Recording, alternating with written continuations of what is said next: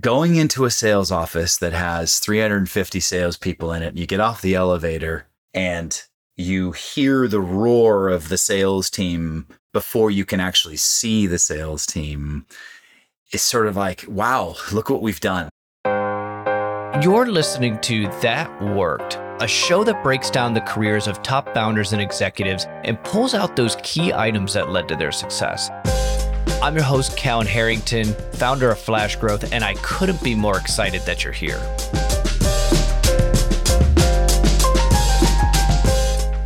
Welcome back, everyone, to this week's episode of That Worked. I'm excited by this week's guest. It's Kevin Gaither, and many of you may know him as KG.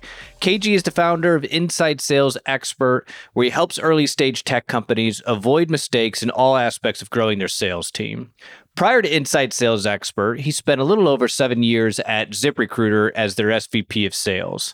If there's one thing about KG, he has the experience. He's been at 8 startups, 3 of which have successfully exited.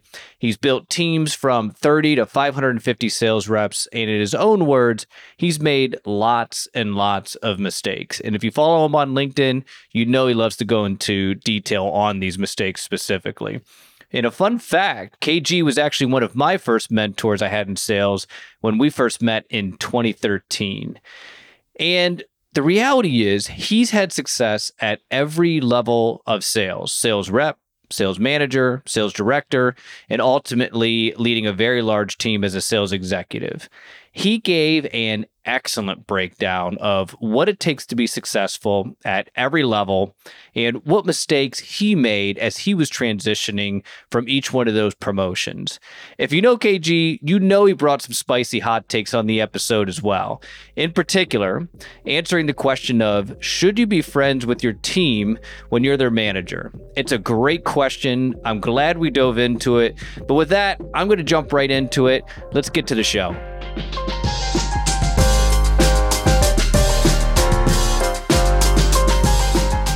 KG, welcome to the show. Hey, thanks for having me. Happy to share, happy to help. Well, one of the reasons that I'm honestly most excited is if anybody follows you on LinkedIn, I mean, your posts aren't necessarily just opinions. Most of these, the lion's share of what I've seen that you put out there are from real experience. So I want to dive into that. I want to start from the beginning. Where did your career start? Yeah, well, listen, Callan, nobody ever said to me growing up, you should be in sales. You've got the gift of gab. No one. In fact, sales and asking for money scared the absolute daylights out of me. I mean, I used to have a paper route and going door to door to collect money. Just in that way, I was delivering a product and they have to pay for it. Even in that way, I felt like it was uncomfortable asking, for money. And I started college with a degree in aerospace engineering of all things. Engineering of all things. For a variety of reasons, mostly party related, I switched over to architecture of all things. And that's what I graduated from UC Davis. But I learned that the average architect, regardless of experience, makes a whopping $50,000 a year. And even when I was 23, I was like, gosh, that's a lot of money for a 23-year-old, but that's not a lot of money for a 53-year-old. So I probably should do something else. I got into customer service, and this was through networking. And I was sitting there one night with a guy next to me playing cards in this call center. And I learned that I was making $10 an hour and he was making like $11.50 an hour. I'm like, how the heck are you making more than me? And he's like, wow, I've just sort of been here several years. And it just sort of hit me.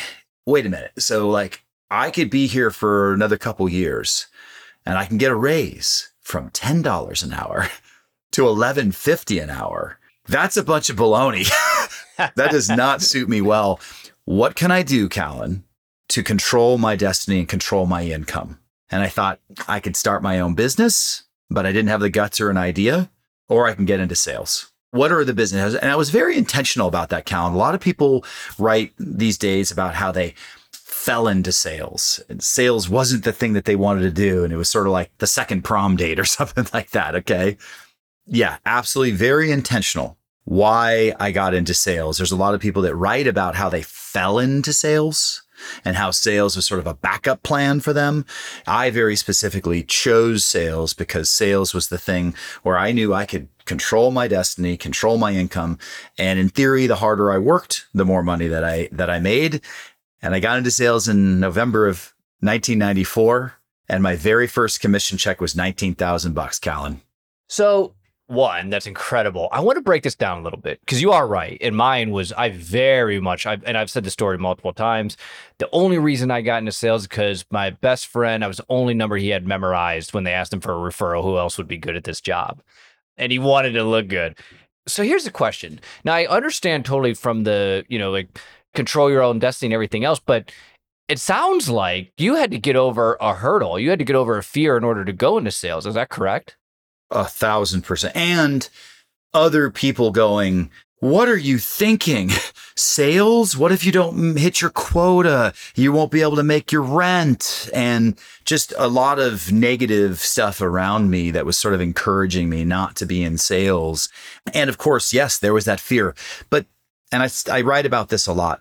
I have this like burning desire to achieve and to succeed. I'm very, very competitive, played sports all my life. And I now know what I didn't really know then is that I have fairly thick skin. And so I can deal with a lot of adversity. I actually had to do with being bullied a lot in elementary school, by the way, turn that into a positive. And here's the thing, Callan, when I was hired by my first sales manager, who literally gave me a shot, God bless him, I was hired with two other salespeople that had experience. Turned out they had 1 year of experience each working at ADP, but that was an infinite amount more time than I had. And it really was intimidating. But I thought to myself, yeah, but what do I have that I know they don't have? I can outwork them. I'm likely smarter than them. I'm likely 10 times more coachable than they are. And so in order to get over the fear, I controlled the controllables, reading books, seeking out mentors, getting on teleseminars. That was a thing. You'd actually dial into a teleseminar way back in the day. And I would come in earlier. I would stay later. I would get coaching from my boss and just, if today was the day you stood on one foot and hopped and made cold calls, I'd be like, that's the thing I'm doing today. If that's what they said to do, that's what I was doing. And it proved me right. In that first year, I made President's Club and they did not. How did you do that? Like, what was kind of that turning point? Because were you good right out of the gate? Or was did something click where it's like, okay, of course, all the things that you're doing behind the scenes, but in the actual job of sales itself, what were you doing that kind of clicked that got you there? Yeah. Again, this is that architecture, engineer background, the systems thinking, this process thinking that worked for me right out of the gate. And of course, with engineering, you're constantly optimizing. Okay, great. Let's make it 1% better, 1% better. So what I learned was these experienced, quote unquote, experienced salespeople that I was hired with, they were already sort of like, I got this. And I didn't know diddly. So I'm like, well, I'm going to write out a script. And that script had dog ears and then I'd tear it up and rewrite it again. And I would just keep tweaking the script and I'd get objections and I'd tweak that. I'd be writing rebuttals to my objections. I remember one time I had literally written out a list of like 20 discovery questions that I was going to ask this prospect. And I got like 10 questions through and it was a VP of finance at this manufacturer in Indiana. And he goes, next question. And he could just tell that I was reading these questions just to get through the interrogation, basically. And I was like, let's optimize from there and make it more conversational. Since I didn't know any better, Callan, and this is like sort of the message, since I didn't know any better and I didn't have any bad habits ingrained, had no sales experience, whatever my boss told me to do, I just did. So people would say, gee, KG, how did you make President's Club in your first year? I'm like, I don't know. I just did what he told me to do. I just did what he told me to do. But I also leaned into it and became a real student of the game. I was committed to my profession. And these other dudes, they'd come in, they'd make their calls, they'd leave, and I was outworking them, outlearning them, and out being coachable. That's a winning combination. How much did that experience help you when it came to hiring reps later in your career? I don't think it did, because I wouldn't have even thought about that at the time. I don't think it did, because I had to make enough hiring mistakes as a leader, as a sales manager myself, that was really the learning lesson. Like when I started making mistakes and had to lay people off or fire people, I mean, or they quit on their own because they just weren't good fits. That's where I got most of those learning lessons, from. But I can tell you that I learned a lot of sales leadership lessons. And when I reflect back on that, not hiring lessons, but like sales leadership lessons. And I'll give you an example. And I wrote about this the other day. One of the things that my sales manager didn't do very well was that he took a heavy hand in helping me close my deals. Well, why is that a problem? Well, when he left to go do his own thing, I realized I was sort of dangling in the wind going, well, wait a minute. Like he's always helped me get from here to here. And I'd never crossed certain chasms before without him. And I thought, when I become a sales leader, I'm going to let my reps fail. They have to learn how to fail so that they can get better. If I'm always there to catch them before they hit the ground, they don't learn anything. And there were certain areas in the sales process that I didn't learn anything because my boss was always there to like make sure that he was helping me. I mean, that's such a good point. And it's one of those things. It's not only is it in the end a disservice to, I mean, in the short term, feels great if you're the rep, right? Because you're getting commission, you're closing deals bigger than what you would be able to close on your own faster. But the reality is two things. One, as a manager, that's almost impossible to scale because you're going to be stuck in the weeds at all times, which, also is going to have the impact on your own career because it's going to be hard to make that leap up because you'll never get out of the weeds. And then two, like you said, it's not putting the rep in the best position for them to grow long term. Is that what I'm hearing you say? 100%. And that scalability piece, the way that I like to refer to it is a little bit grim, but I say, as a sales leader, if I got hit by a bus tomorrow, would the machine keep running? And in that instance, it wouldn't run as well. It's sort of like a car running on one flat, something like that, and that's sort of where it ended up. And it was and that was a huge learning lesson for me. And you're right, by the way, you want to get from then management to director or VP or above. You have to think about ways to remove the humans from the process so that it continues to run, as opposed to making it dependent on the humans or the boss in that instance. He was a single point of failure. He became a single point of failure in and of himself. Again, a lot of learning lessons. A lot of learning lessons. Totally. The only reason I could bring it up is I screwed it up. That's for sure. I know exactly what you're saying on that. Some people can't get out of their way, though. They think they're being really helpful. But they're not seeing the forest through the trees. And then they wonder why they're not getting promoted to director. I think you're right. And I think the flip side of that, so there's the people that are doing the best intentions are really helpful. And then I think I've also seen it on the other side where somebody wants to make themselves so important out of fear of losing their job. It almost kind of, you're building this around me. I don't want to lose my job, which ends up being a real problem. We're going all over the place. And I can tell you, there was a person I was hired with at one of my last jobs. And this person ran a different department, not the sales department. And I saw just that exact behavior. And I called him out on it. I said, hey, why are you involved in this and this and this? And why are you staying up till 11 o'clock at night making decisions about that thing right there? And he goes, oh, KG, let me tell you, because it creates job security. And I said, you're an absolute buffoon. Do you understand that actually it doesn't create job security for you even in the slightest? In fact, it makes the leaders above you look like a jerk, like a dummy, because you can't figure out how to get out of the way. You become a single point of failure. So it's awful for you because you can never take a vacation. But then when the company needs to grow and your department can't grow with it because you have to be involved in every little piece of the puzzle because you're trying to create job security, you're out. Yeah, KG, you don't understand. It's a different department. Literally a year and a half, he was removed. That exact advice has came up on this podcast before, and I think it's excellent, right? If I got hit by a bus tomorrow, this thing doesn't miss a beat. That's kind of the mark of a real operation that you've got going on. So I want to talk about that transition. How did you get into your first leadership role? Gosh, I was just mentoring somebody about 2 hours ago on this exact topic. And if you look on LinkedIn, like yesterday, I wrote about this very, very specifically. So I love to help people. And I never viewed my peers on the sales floor as competitors. I never viewed them as they're going to take, if I tell them something, they're going to take something from me and I can't make the top of the leaderboard. And so I was, infinitely helpful with these people, with these peers of mine. And I'll give you an example. I was a salesperson, but I would get involved in training the new hires.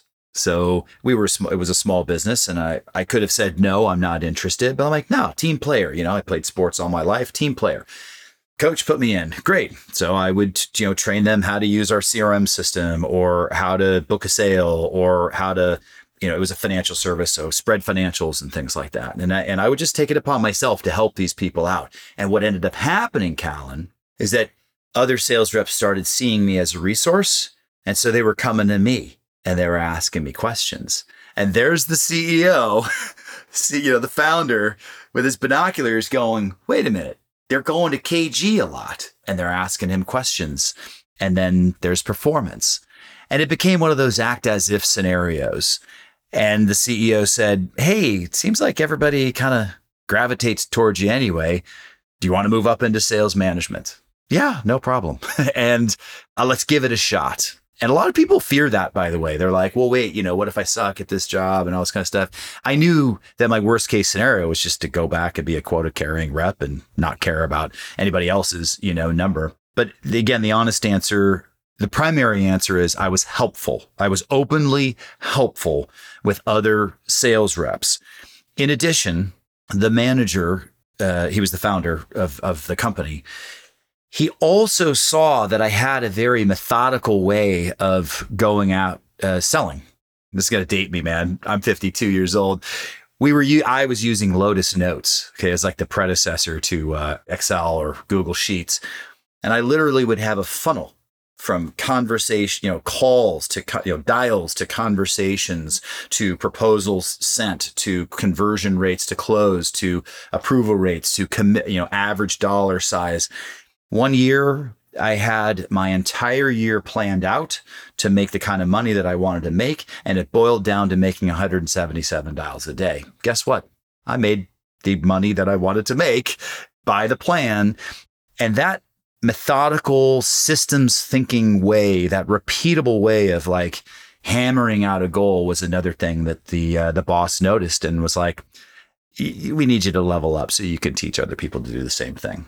I love that. I want to break down a couple of pieces on there that you mentioned. You knew you really liked helping people, so you wanted to be in a leadership position. I personally think that's super important. I think a lot of people think that, well, I'm in sales. For me to grow my career, I've got to be in leadership. But I don't agree with that personally. Top individual contributor, a top enterprise sales rep, you're going to make way more money than you will in sales leadership. And if you're the top, you're going to have more autonomy. You get to decide what you really want to do. That's the reality. So if you're an individual contributor out there and you're like feeling you have to go to leadership, you don't. It's a great route to go. And then that is what I heard, that was the first thing. You knew that you wanted to be in leadership. And then the second thing you said, I think is fantastic, is that start doing the job before you have the title. Worst case is you don't get promoted to it, but you're building the skills on how to do that. So when you do take it, you're going to be ready for it. Did you find that to kind of be the case with you? 100%. Yeah, 100%. But I wasn't doing it in a manipulative type of way. Like I truly was trying to help people and it was acting as if. So the first time I got promoted to a director level role, by the way, was all these other managers were coming to me and I'm happy to help them out. The VP takes me to coffee.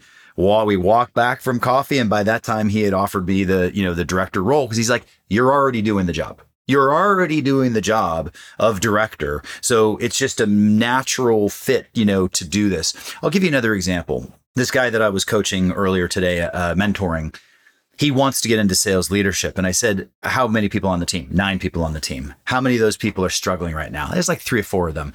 I said, dude, you know where all the dead bodies are in the business. Like you've been there forever. You're a high performer. You've got promoted several times and you're an individual contributor, but you want to get into leadership.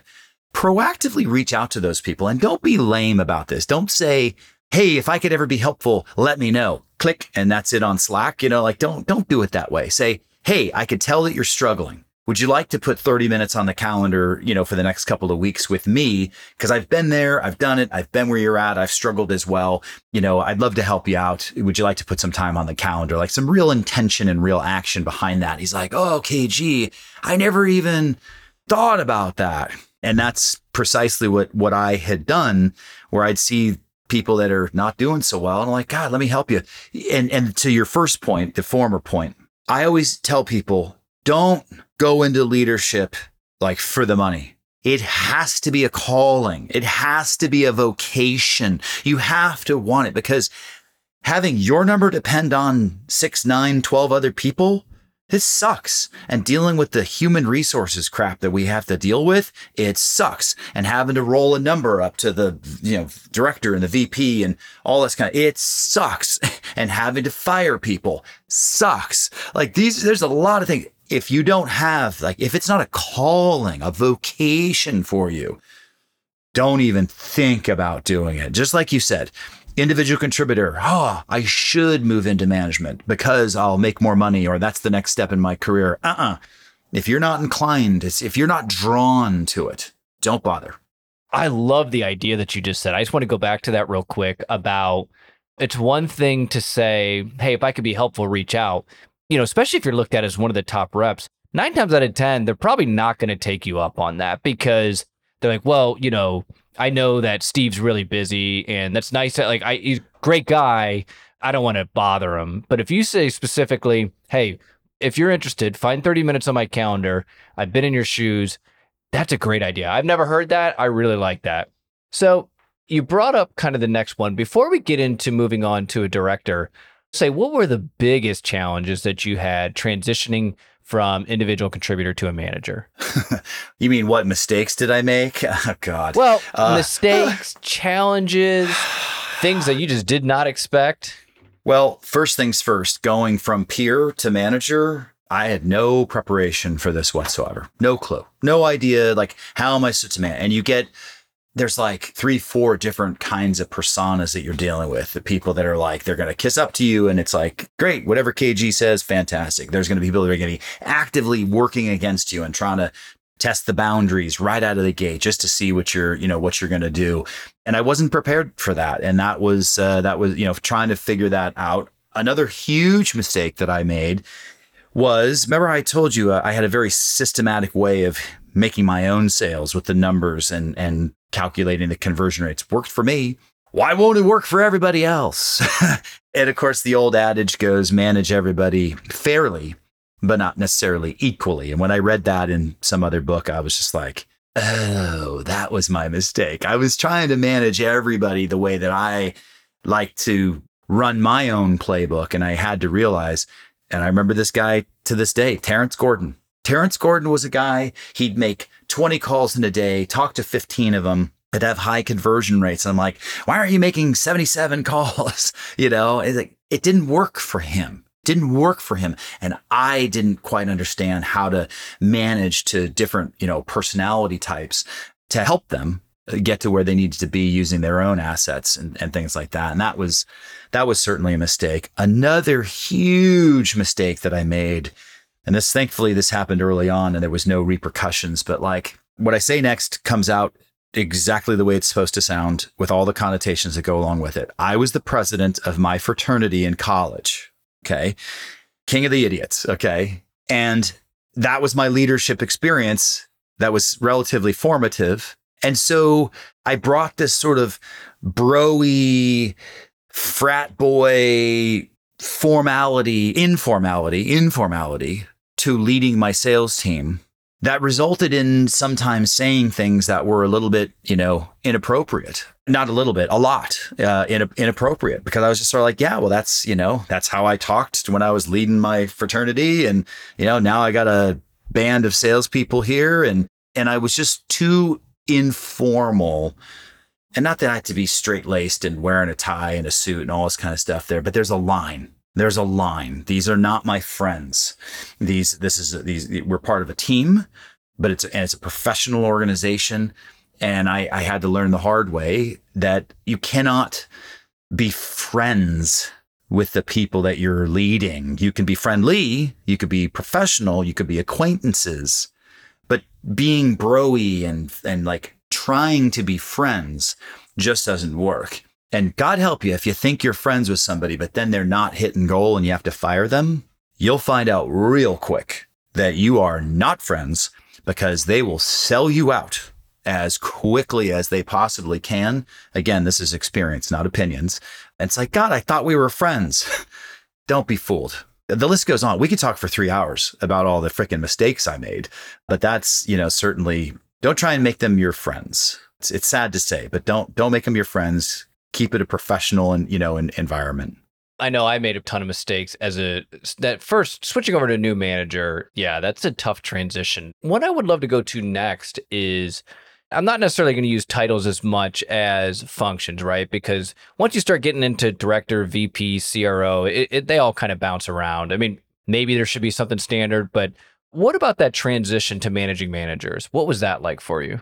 That was the first time that I had to realize that the manager is about their individuals, their team, and they're an advocate for their team primarily. So it's sort of like 80% team, 20% company. And being a director and moving up even, VP, CRO role, it started to index the other direction. This is about now making decisions that are in the best interest of the business and the team almost equally, maybe a little bit more on the company side. And that results in getting comfortable making difficult decisions that that the managers and the individual contributors may not necessarily like. Your garden variety examples here, Calvin, would be raising quotas and cutting leads and territories and all these kinds of things that are just sort of the garden variety bitch session that ends up happening when sales, directors or VPs, end up making those decisions. And it taught me how to become very intentional, data-driven, thorough, methodical. When I'm going to make those decisions, I know that there's going to be blowback. I know it's the right decision. Now, how do I communicate this transparently, to my team, my managers, of course, to help them? Because remember, they're like 80% team, 20% company. So how do I then take this difficult decision that I'm making, or that's being thrust upon me by the CEO or the VP of sales, okay? And how do I enable my managers to be able to stand and deliver in front of their individuals, their people who are going, this is bad, this is awful, you're crushing morale, we're leaving, like all the normal stuff that a manager, a frontline manager, has to deal with. So enabling the managers. Feel free to double click on that when you want. But the other thing I think is, I think in my experience, became, and this engineering system thinking really started to kick into overdrive. It's about creating systems and processes. And I always joke, founders hear the phrase, run fast and break stuff. And it ends up being sort of this call to arms for entrepreneurs and founders of these, VC-backed startups to just sort of shoot, and not really aim that much. And there is a benefit to that, no doubt about it. But what I have observed is that running in quicksand is not nearly as good as running on a nice track, a nice cushy track, and that nice cushy track is some process. Take an hour or so just to figure out process, steps, tracking. What are your metrics for success? Doesn't take long. Just, you don't have to labor over it for 3 weeks before you do something, but like a little bit of planning, do you right. Even at a early stage startup, 6 salespeople, 4 salespeople, still a little bit of thought in that process. And so my point is going from, as a manager, you don't think about that kind of stuff, but getting to director when you're managing managers, now it's about, okay, how does this thing work, at scale? Let me stop. I could just keep going on and on, but let me stop. No, I think it's great. So if I play that back real quick, the two kind of really big things that were their changes and difference in that transition was one, now you're responsible for making these decisions that are going to impact all the people below you. So if you've got 3, 4 managers, they each got 10 people, you've got 50 people, and you're the bad guy, period. And you have to accept that and you have to make those decisions based on what's going to be best for the business, and you have to understand that you may not be the most liked person. And then the big point that I had heard you mention was when you're in a director role and you're managing managers, then not to say that leadership and all those things aren't important, but just as important are we need to have a repeatable process in place that everybody can come into. We can scale the company in order to do this. And we have to know our metrics. We have to be making decisions based off of data. And in earlier stages, we can get away with more run fast, break things. But as we start to kind of grow and scale, you can't do that as much. Or if you're going to do it, you better have hard data to prove that makes sense to do. Am I hearing you correctly on those? Yeah, that's 100% correct. And let me go back to your former point about being the bad guy and being comfortable with being the bad guy. So now or gal, you're the director, you're the VP, CRO, whatever, and you have to make these difficult decisions. Let's go back to the learning lesson as a manager. If I'm concerned about being friends with the people that I work with, that's going to be a very, very difficult transition, because then it's like, oh, it's so personal, and it's Jane and Bobby and Pat. They are pissed at me, and that affects me more. Whereas if I recognize that this is a business and we're making the best possible decisions as a business, and I'm not friends with these people, I'm professional, I'm acquaintances with these people, it's easier to have those conversations. And there is a point. I've gotten to this point a couple of times in my career, not a lot. It's sort of break glass in case of emergency. If you can maintain that healthy distance, okay, we're professional, we're friendly, but we're not friends. And you get a set of sales reps that decide that they want to be riot leaders, and they're very difficult, either publicly or privately, and they're stirring stuff up. It's much easier to have the get on the bus or get off the bus conversation with them. We're not doing this any longer. This is just not happening. I've made a decision. I know you don't like it. It's now for you to decide to commit and disagree, but I can't tolerate you continuing to stir it up. I've made a decision, and this is it. And if you don't like it, get on the bus or get off the bus. I've only had to do that a couple of times in my career. Like I said, Callan, that's not my leadership style. That's not that. I don't threaten that. Don't be that leader. Don't be the leader that's constantly threatening that. If you are friends with the people that you are working with, you can't draw those lines. It's harder to draw those lines and say, these are the decisions that we're making in the best interest of it. It could be wrong. I could be wrong, and I'll admit it if I'm wrong. And so I'm yes-anding you. And I would also go so far as to say, Callan, that the leadership that I grew up with when in sales was, this is it. This is what we're doing. Get back on the phones. Okay. And I learned very quickly that most people need more transparency. And so that became a watchword for me in my leadership as I ascended to the even higher levels, which was, my sales team deserves to understand the why behind this and how they fit into it at a granular level. We're raising quotas. Well, why are we raising quotas? And really take it seriously, not just because, it's why. And why are we raising it by this threshold? Or why are we cutting territories or whatever? And being very thoughtful and intentional and putting PowerPoint decks together to explain that to the team so they understand. And that's certainly a big learning lesson on my part too, because people aren't just going to just take it and just anymore, for sure. I think the point about being friends is interesting. And candidly, it's one that I would say that I've struggled. Well, struggled may be a difficult word, but I've been friends with a lot of them. And I will say a lot of the things that you're saying are accurate. Definitely when it came to having to let people go, when even having difficult conversations, those were harder. Like, I will be 100% honest. And those were more difficult. So I think you bring a great viewpoint to it. And, I agree with a lot of those. I may not have always done that, but I agree with it. And you are right. It makes it a lot harder.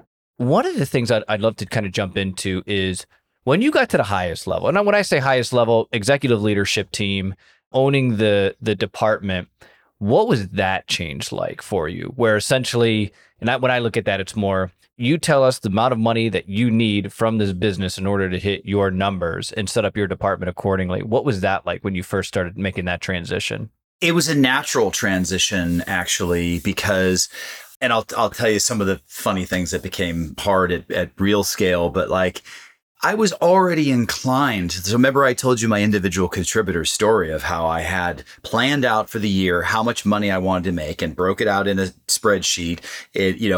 By the daily numbers, what did I needed to do? Well, that exercise works very well at scale. It's when leaders are planning for the business, and it's a matter of heads and productivity and, what levers I can pull in terms of conversion rates or deal sizes and things like that. And so for me, given my predispositions already, it was already a natural transition.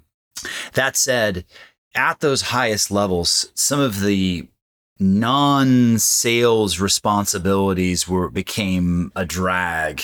For example, TCPA, was it TCPA? That's not it. GDPR. GDPR comes out. Okay, the privacy thing that came out of the Europe.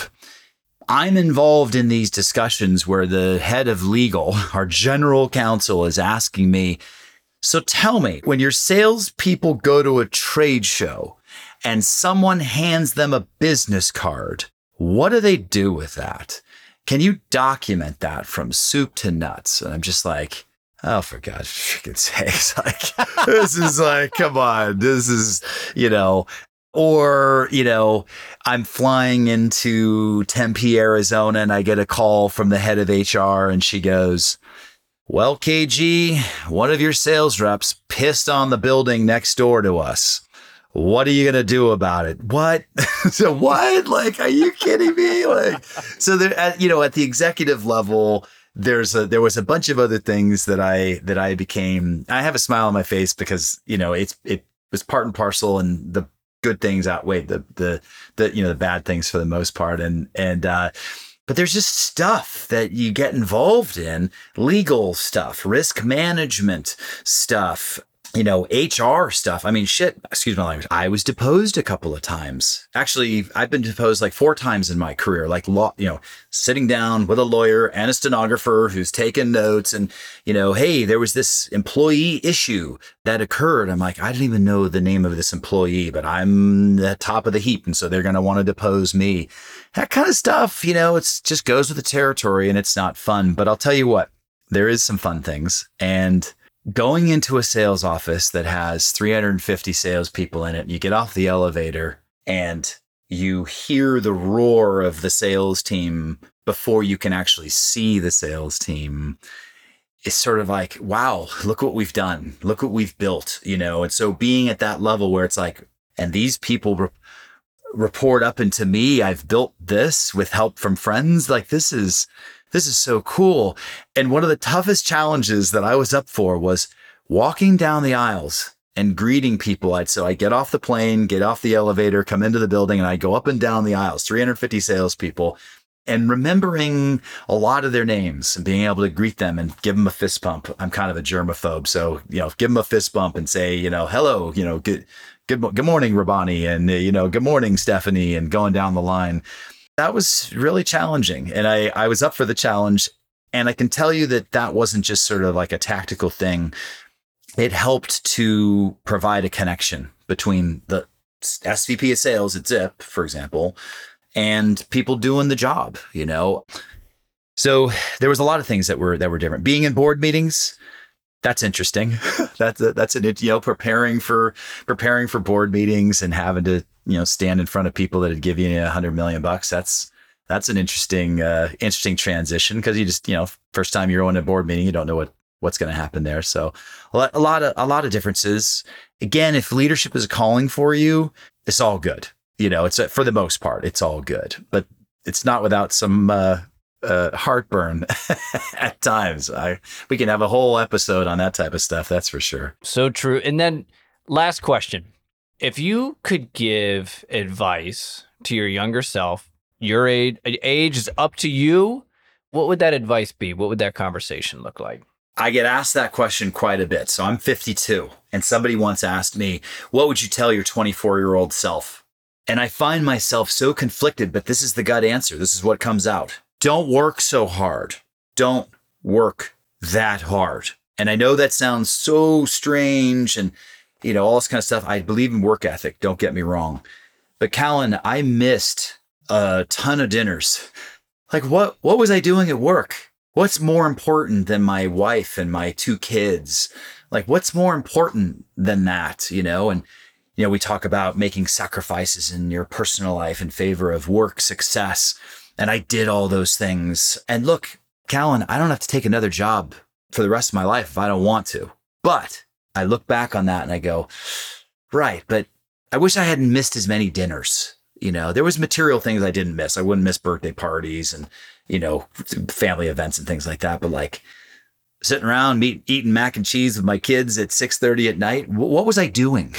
What was so important at work that I couldn't have made it home? Like, why didn't I draw the line?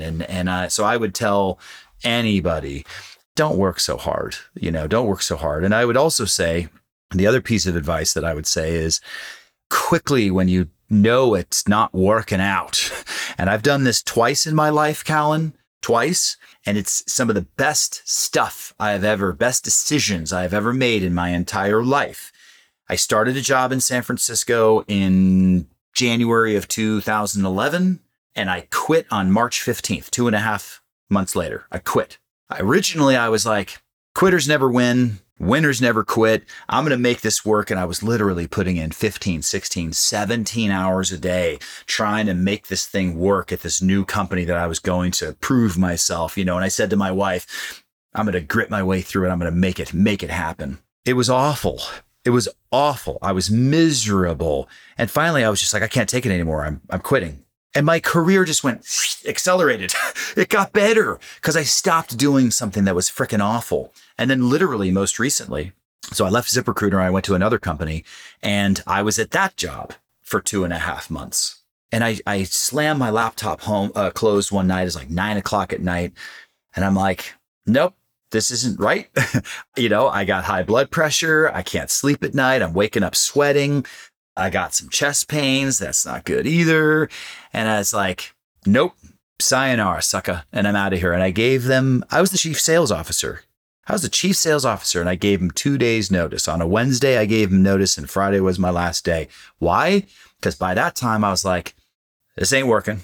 No 2 weeks, 3 weeks, 4 weeks is going to make it even better. And guess what? It's about my health. It's about my life. So I'd say, don't work so hard.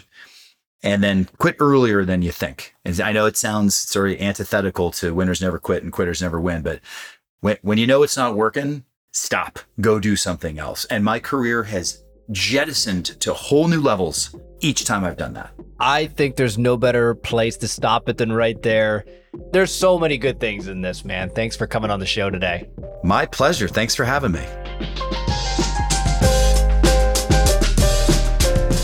I hope you enjoyed KG and I's conversation. Moving into a leadership role for me was one of the best decisions I made in my career. And if you want to learn more about KG, he's very active on LinkedIn. I highly recommend giving him a follow. Also, if you like this episode, you can find me on LinkedIn to let me know. And if you really want to support the show, a review on Apple Podcasts or Spotify is very much appreciated. Thanks for listening and see everybody next week.